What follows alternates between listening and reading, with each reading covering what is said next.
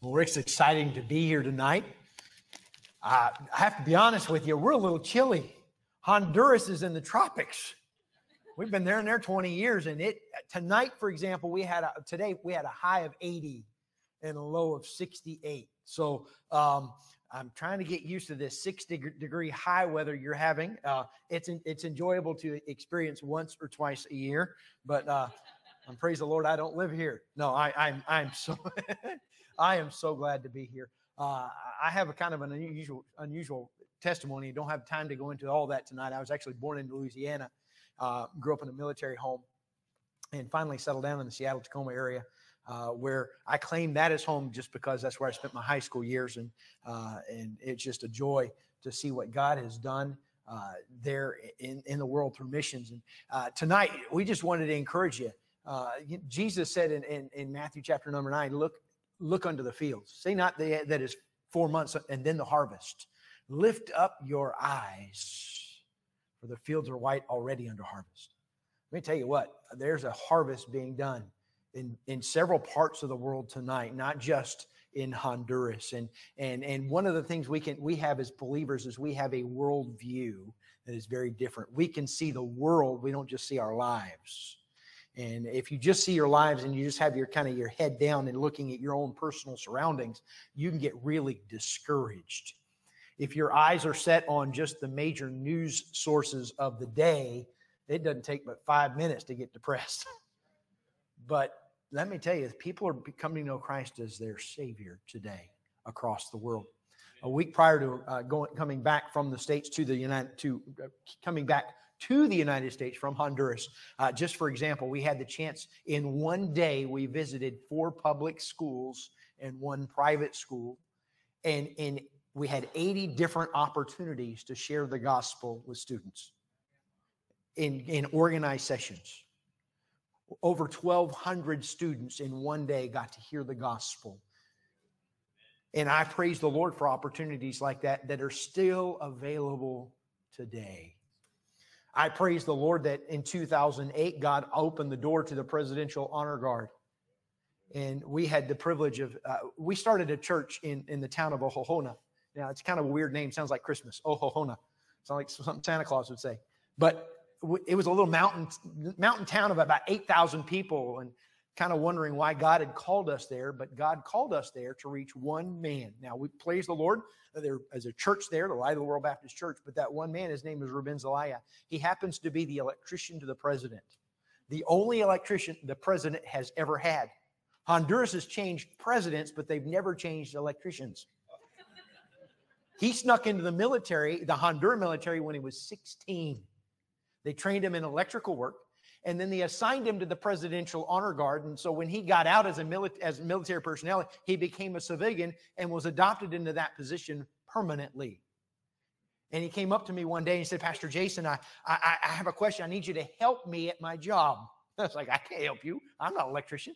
I just don't put my finger in the socket. That's all I know about electricity.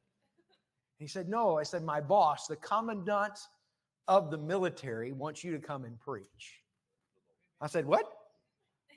There's nobody else in the cabin. It's an hour and a half hour drive. I mean, I'm going to have to leave at 4 a.m. to go and preach there. He said, yeah, the Catholics don't want it because there's no prestige in it. The Pentecostals don't want it because there's no salary. But I said, my pastor will do it. So since 2008, we've had the privilege of preaching every Thursday morning to any soldier that wants to come and hear the gospel. Now, I'm going to tell you, I know yesterday was Veterans Day. You guys know what I'm talking about. Sometimes enlisted men and officers don't show much emotion. My first time preaching to the military, there was 12 in the dining hall. They said, you can use the dining hall. Here's a little pulpit. You can use that. You can preach. You can do your service. There's 12 soldiers, each one with their machine gun in their arms. You guys are not a tough crowd. That was a tough crowd. I say one thing and I'm going to get buried and nobody will care. But the Lord bless. And today, as you've seen the pictures, in between 50 and 60 soldiers, including officers, come. Many a time I've had the privilege of going literally right next across the hall from the president's office to have breakfast with the lieutenant colonel, who is a believer, and he's opened the door even wider than we've ever seen it to get the gospel to the soldiers. And so we've used that in different ways, and honestly, we've used that kind of as leverage too to help minister in our local town, and go into that later. As we look back at what God is doing in Honduras, we see an open and effectual door in Central America. In El Salvador, visiting another ministry of another missionary there in El Salvador, we were invited because of our status with the Presidential Honor Guard, got invited to the National Police of El Salvador. And the chaplain over all 26 regions of the country invited us to come and see the headquarters of the police. When we got there, he said, you know, we need to get the gospel to all the police in El Salvador. There's 61,000 in between civilians and police personnel there. And right now, we've got 3 or 4 churches working on designing Bible covers, and we're sending in 2 containers full of scriptures in the next year just for the police of El Salvador. We're going to go in, and they've given us free reign to go to every single precinct in the country of El Salvador and give the gospel to every single officer and civilian that work there. And so pray for that project, please. But there's an open door, not just in Honduras, not just but in different parts of the world. And we're just here tonight to say thank you for your missions giving. Thank you for supporting missionaries around the world, because souls are being saved daily because of the ministry of Cornerstone Baptist Church. And we're thankful for the power that gospel ministry can produce. And that's what we want to have. We want to have a powerful ministry. If you turn to your Bibles, Acts chapter 17, that's where we're going to be kind of tonight in the brief amount of time we have. In Acts chapter number 17. Now I'm going to have to be honest with you. I'm kind of awkward tonight.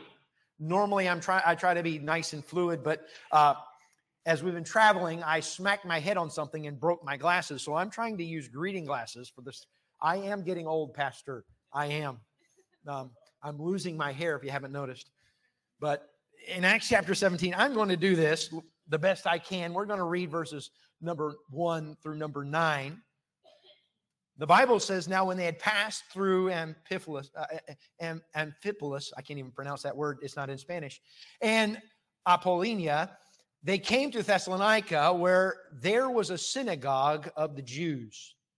And Paul, as his manner was, went in unto them, and 3 Sabbath days reasoned with them out of the Scriptures, opening and alleging that Christ must needs have suffered, and risen again from the dead, and that this Jesus, whom I preach unto you, is Christ. And some of them believed, and consorted with Paul and with Silas. And of the devout Greeks, a great multitude, and of the chief women, not a few.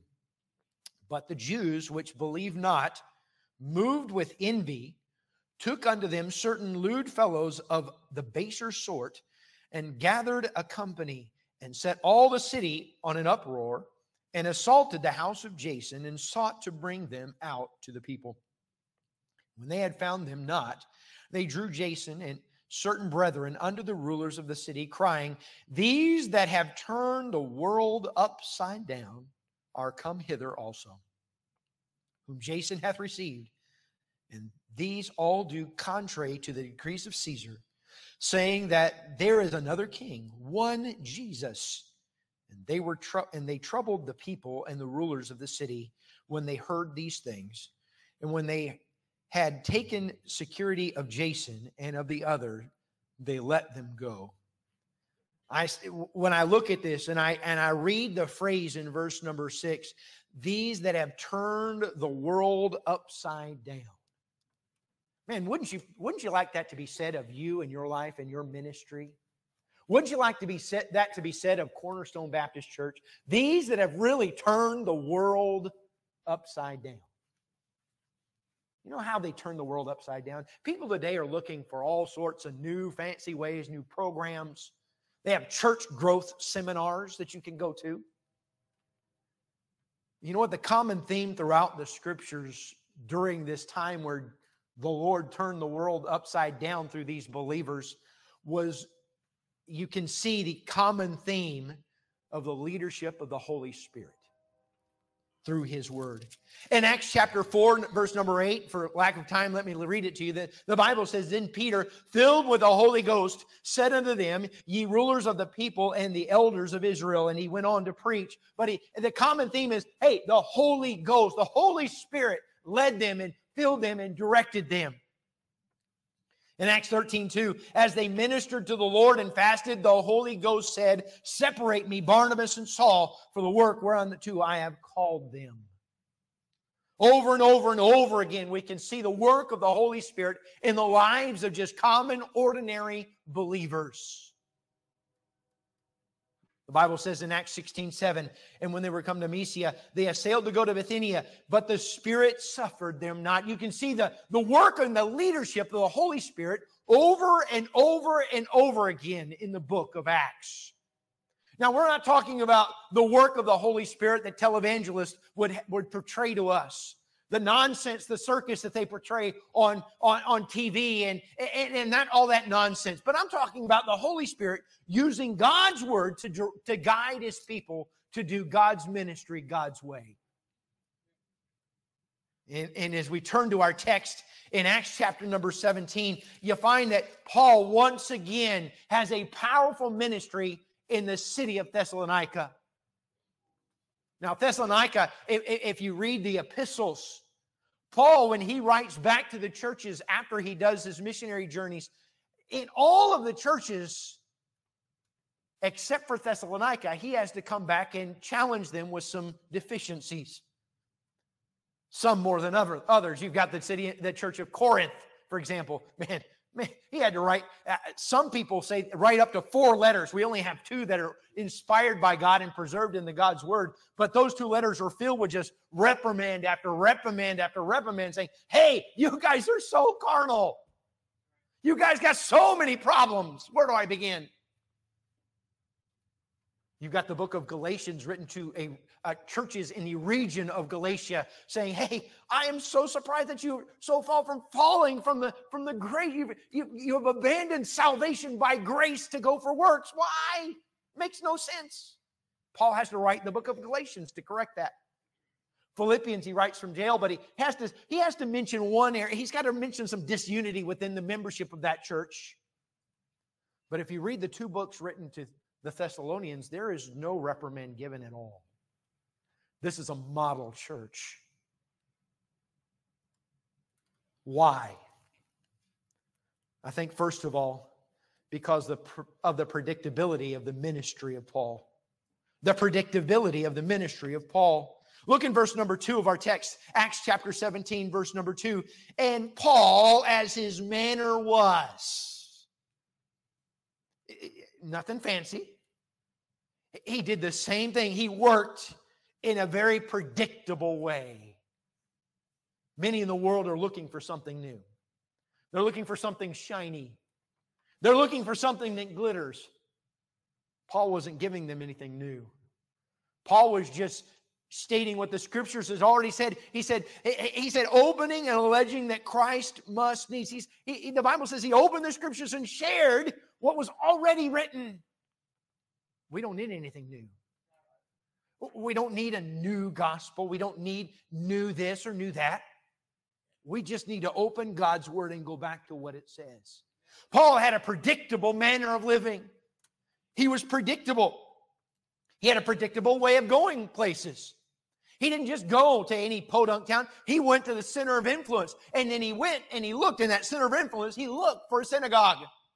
He looked, and you have to admit that the Jewish people for generations, God has given and blessed them with the ability to do business. You can't go to Los Angeles without noticing all of the synagogues and all of the infrastructure that the Jewish people have donated to build, especially around UCLA. Man, building after building named after a Jewish person that donated the millions of dollars to build these buildings. They've been given that. And even back in the day, there were some very wealthy and influential people in the synagogues. And Paul would always reach out. Hey, I'm going to reach the Jew first, and he was always rejected. But he had a way of going. He went the same pattern every time. Many people are looking for new stuff. The Bible says in Ecclesiastes chapter number 1, verse number 9, the thing that hath been, it is that which shall be.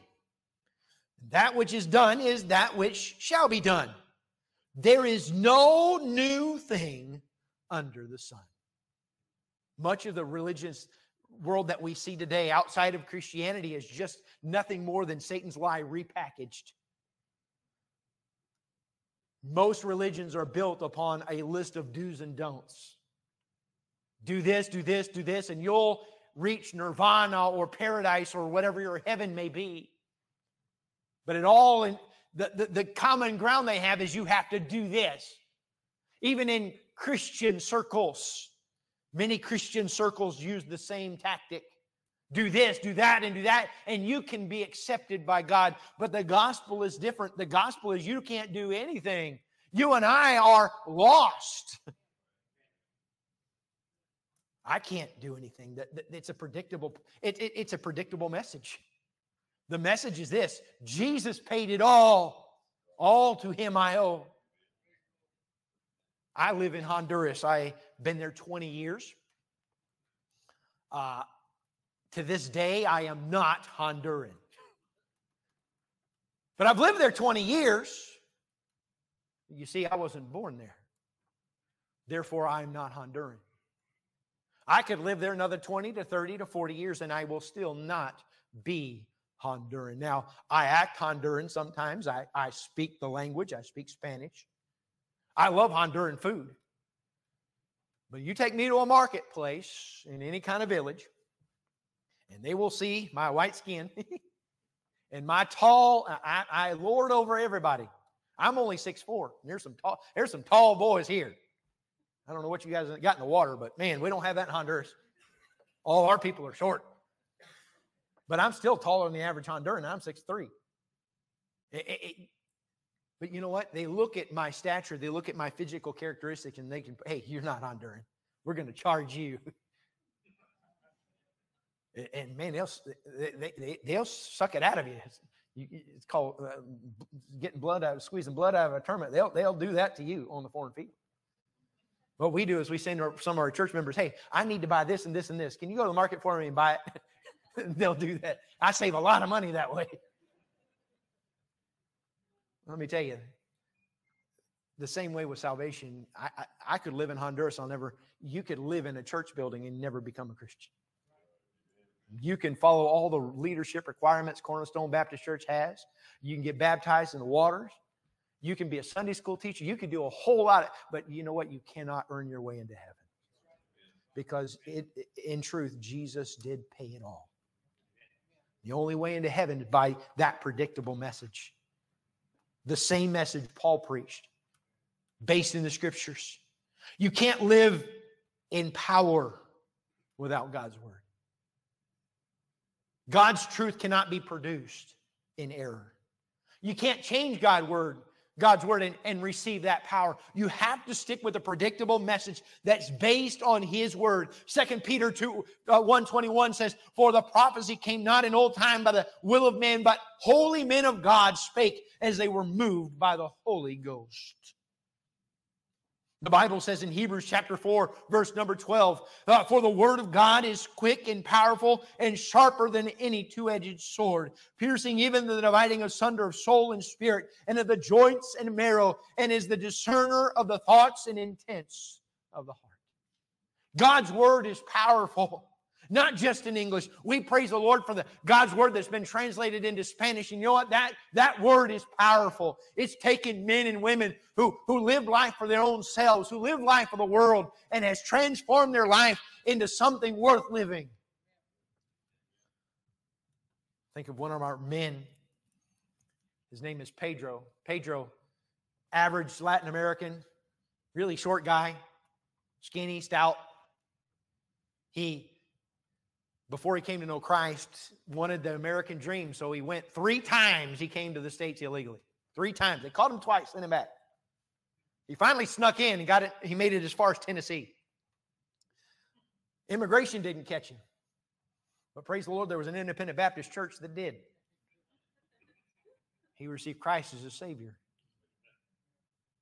I got a phone call from him, wow, way back in 2013-ish. He said, you know what, Brother Jason, we have a mutual friend that's an evangelist. He came through and I told him about my need, and he said, you need to contact Brother Jason. So I'm calling you. The need is this. I have a girlfriend and a daughter. They live in a part of Honduras that I can't get to, and they're not saved. Can you go share the gospel with them? I looked on the map, and it's like a 4-hour drive from my place. But you know what? We're starting a church about an hour past that. On my way home on one Friday, I'll stop by and see what I can do. So I did. I stopped by this place called Eureka, tomato area. The tomato basket of Honduras is what they call it.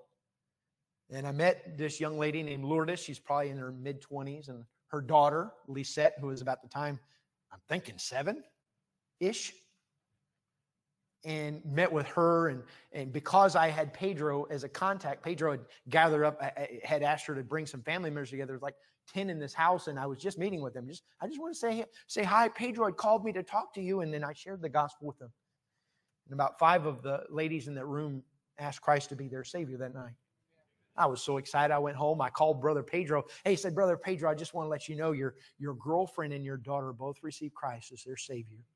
Unfortunately, I live so far away, I can't help you any further than this. But the good news is they're on their way to heaven according to what their testimony is. And man, I hung up thinking, you know what, I'll never see these guys again. The end of the year, he calls me and says, Brother Jason, I think God's called me to become a pastor. And my pastor here in Tennessee says, I have to go work with you now. I was like, well, okay. Couple things. Number one, I don't pay salaries. That's not what we do. But if your pastor wants you to come and work, you're more than welcome to come here. We'll try to help you find a place to stay at your expense. But we'll see what happens. But I'm fixing to move to the city of Donley. It's a large city, 250,000 people. You're more than welcome to come and join us volunteer basis. He said, I'll be there in December. Lo and behold, December, just after Christmas, he gets off the plane, goes to this town of Eureka, literally gets married the same day he gets into the town, puts his new wife and daughter into a bus, and then calls me and says, pick me up at the bus station. I'll be there in an hour. You know what? Pedro Avila went to the United States looking for the American dream. Today, Pedro Avila is the pastor of the New Life Baptist Church in Los Robles, the same city that we live in. God took a man looking for riches and gave him a purpose to live. For the same message, it wasn't anything you see on TV. It's just God working through His Word in the life of an ordinary person. And now he is probably one of the greatest soul winners I've ever met in my life. The Bible says in 1 Peter 1:23, born again, not of corruptible seed, but of incorruptible, by the word of God, which liveth and abideth forever. That word of God still exists and is still powerful. We don't need to change the message. It was a predictable gospel. The gospel is not difficult. It's difficult to believe because it's so simple. We want to earn everything. We want God to say and pat us on the back and say, good job. But that's not how we get saved. We get saved by the gospel. The Bible says in 2 Thessalonians 2:4, who upholdeth and exalteth himself above all that is called God, or that is worshipped, so that he as God sitteth in the temple of God, showing himself that he is God.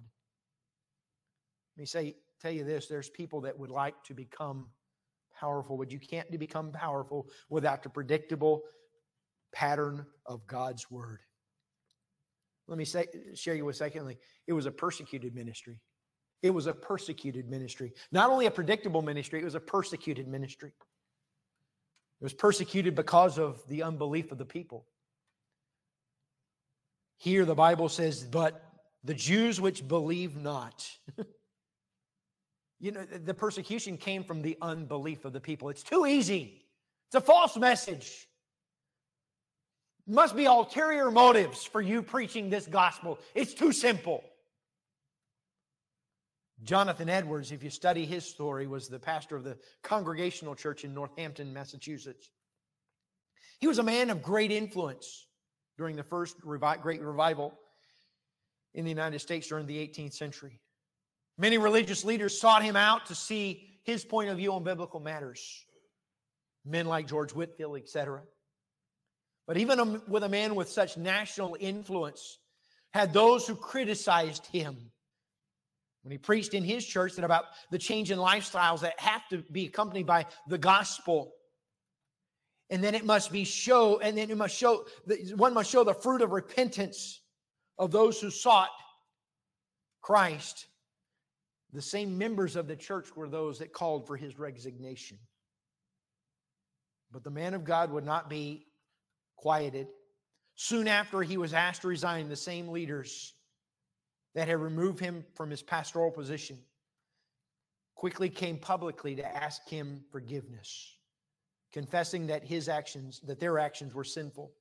In the end, Pastor Edwards became the president of Princeton University, where in that time, in that epoch of life, many, many future pastors were trained.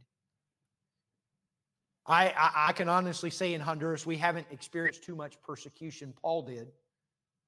We've experienced gangs. We've had some young people in our church that have been killed by gang members. But we have, on a personal level, never really experienced persecution. Let me tell you, I know it's coming one day. And the persecution will come from unbelievers. It will become because the Bible says of jealousy. They were jealous. The Bible says that many had believed God's word. And if you read about the story of the church in Ephesus, the church in Ephesus experienced such rapid growth that it changed the commerce in the area. And the people that sold the silver idols were getting so upset and fraught with anger because these people were turning away from idols that they were selling. They charged the people, and they got the people in an uproar, and they kicked Paul out of Ephesus. Let me tell you, and finally, not only was it a predictable ministry, not only was it a persecuted ministry, finally it was a powerful ministry. It was a powerful ministry. Can you imagine? Hey, these are the ones that turned the world upside down, and they're here now.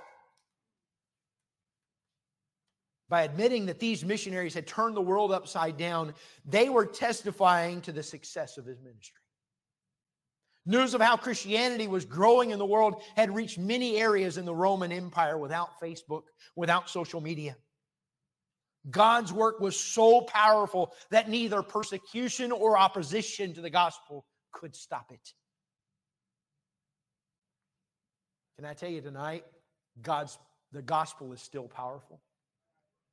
I was talking to Pastor earlier about the different restrictions that you guys had faced during the pandemic. We too had faced restrictions in the pandemic. A little bit worse than here. We just last Christmas finally got rid of the mask mandate in Honduras. Last Christmas. Couldn't go to the store without a mask on. I hated that. And it was there in the very beginning when everything was, nobody knew anything about the virus when it first came out. They literally shut the borders of the country. They shut everything down. The problem was I was not physically in the country when they decided to do that. I was stuck in California. Some lucky California wanted to steal my car. So they did. So I had flown back with my wife. This is only going to be a 2-week trip. We'll go up, go back. We're done. Deal with the car situation. We get there. We deal with the car situation where our flight out is Tuesday. Our flight out is Thursday. They shut the country down on Tuesday. Problem is, my wife and I are in California. My kids and my mother-in-law are stuck in Honduras. No flights in or out. And we're like, oh boy, we're in trouble. It took till May to get a flight to get back to the country of Honduras. Now we get there, and finally we find the restrictions are really bad. No one is allowed into a grocery store that is under the age of 18. No one is allowed into the grocery store that's over 65. So they have a special time for you guys. You guys can come at 8 to 10 in the morning. That's it. My problem is my mother-in-law is 67, and my oldest boy at the time was 17. When are they supposed to go to the grocery store? My mother-in-law doesn't speak Spanish. Now, I have to admit, my son, Jordan, who's now 21, something-ish. I can't remember. I'm old. My son doesn't know how to take no for an answer sometimes, so he argued with the security guard. You let my grandmother in. You're going to let me in too because she can't speak. They let him in. They didn't want to argue with a gringo. But all those, and we're landing in this in the middle of May, and we're trying to do ministry. We do our services online. We're having to record from 3 different spots because they have roadblocks in the city. You can't cross the roadblocks. The only way you can get out of your house is by your last digit. Like if your driver's license ended in the number 1, then you could get out Monday. If your driver's license ended in a number 2, you could go out Tuesday, and etc. Then slowly but surely they released the numbers, and now it's 1 and 2 Monday, 2 and 3 and 4, and it was a madhouse. So there are certain days you could even go into the store. How are we supposed to do ministry in that? Everything shut down Saturday and Sunday. No grocery stores, no nothing. Everything shut down. Roadblocks, no movement, no circulation of cars. How are you supposed to minister in that? Well, the Word of God is powerful. We called the police commandant. Said, Mr. Commandant, I am the Presidential Honor Guard chaplain. Pulling my card out. We have a ministry here that we minister to some poor people in the city, and they don't have food, they don't have resources, and we need to minister to them. How can we do that? He said, let me tell you something. You guys have come and preached to us for the past 6 years. Why don't you do this? Get all of your leadership team, make them badges, put your church clearly on it, and I'll tell the officers not to stop you. So we were all going around in our cars with our badges. They'd stop us, see the badge. Oh, keep going, Pastor. We're not going to stop you. We're able to minister to them. And the blessings didn't stop there. Here in the United States, they used to have a division of the police called DARE, D-A-R-E. Remember that? Gang prevention. They taught moral values to the children. You can't have moral values taught without the Bible.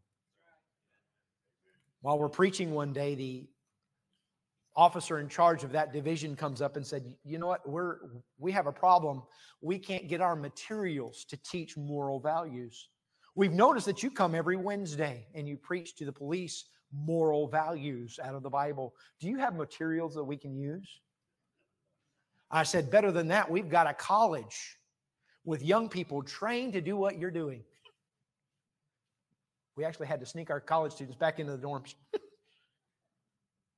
And they said, can they go with us? Everybody's on lockdown. You can't go into the stores. And they're inviting us to go with them. So we sent our college students with them we had a truck with, we have a 1-ton truck that we put benches in, and all, the college students would go in there. The police would load up their bounce houses in our church truck. And then they would escort us in the police patrol cars to a village. The police would get out and on loudspeaker invite all the kids to come out of their house in spite of the lockdown because they have to do their job. And all the kids 6 feet apart, hundreds of kids. And then they'd say, these college kids want to give you a Bible story and give you a Bible. And then they'd step back and our college guys would go and preach the gospel to all the kids. The restrictions have listed, we still get to work with that group. In September, we had Day of the Child at our church, 180 kids. We had 6 uniformed police officers there helping in Day of the Child. They got to hear the gospel over and over again. Many of them have come to know Christ as a police officer, and we're so thankful for that. But you know what? I tell you what, the gospel's still powerful today. It's still powerful today. Today, we need its transforming power once again. Our world is in flux. We're unsure of what's going to happen. But one thing is for sure. The Word of God is still as powerful as it is today, as it was yesterday, and as it was during the lifetime of Paul. And I promise you that the Word of God can still turn the world upside down today. What does that mean for me? What does that mean for us? Do we want to have a life that turns our local world upside down? Do we have that kind of world? Do we have that kind of gospel in our life? Do we have a lifestyle where someone could accuse us of changing our community so much? It doesn't require anything new. It requires being grounded and patterned after the solid, unchanging Word of God. The problem with us as Christians today is we know what the Bible says. No one has to tell us. Many times we refuse to take the step of patterning our life after the Word of God. So on a personal level, has your life been changed by being in contact with the gospel? It's amazing to see that how many people want the benefits of that kind of lifestyle, but they don't want the sacrifice that it requires. They want the family of the pastor, but they don't want to take the steps that the pastor took over decades to get there.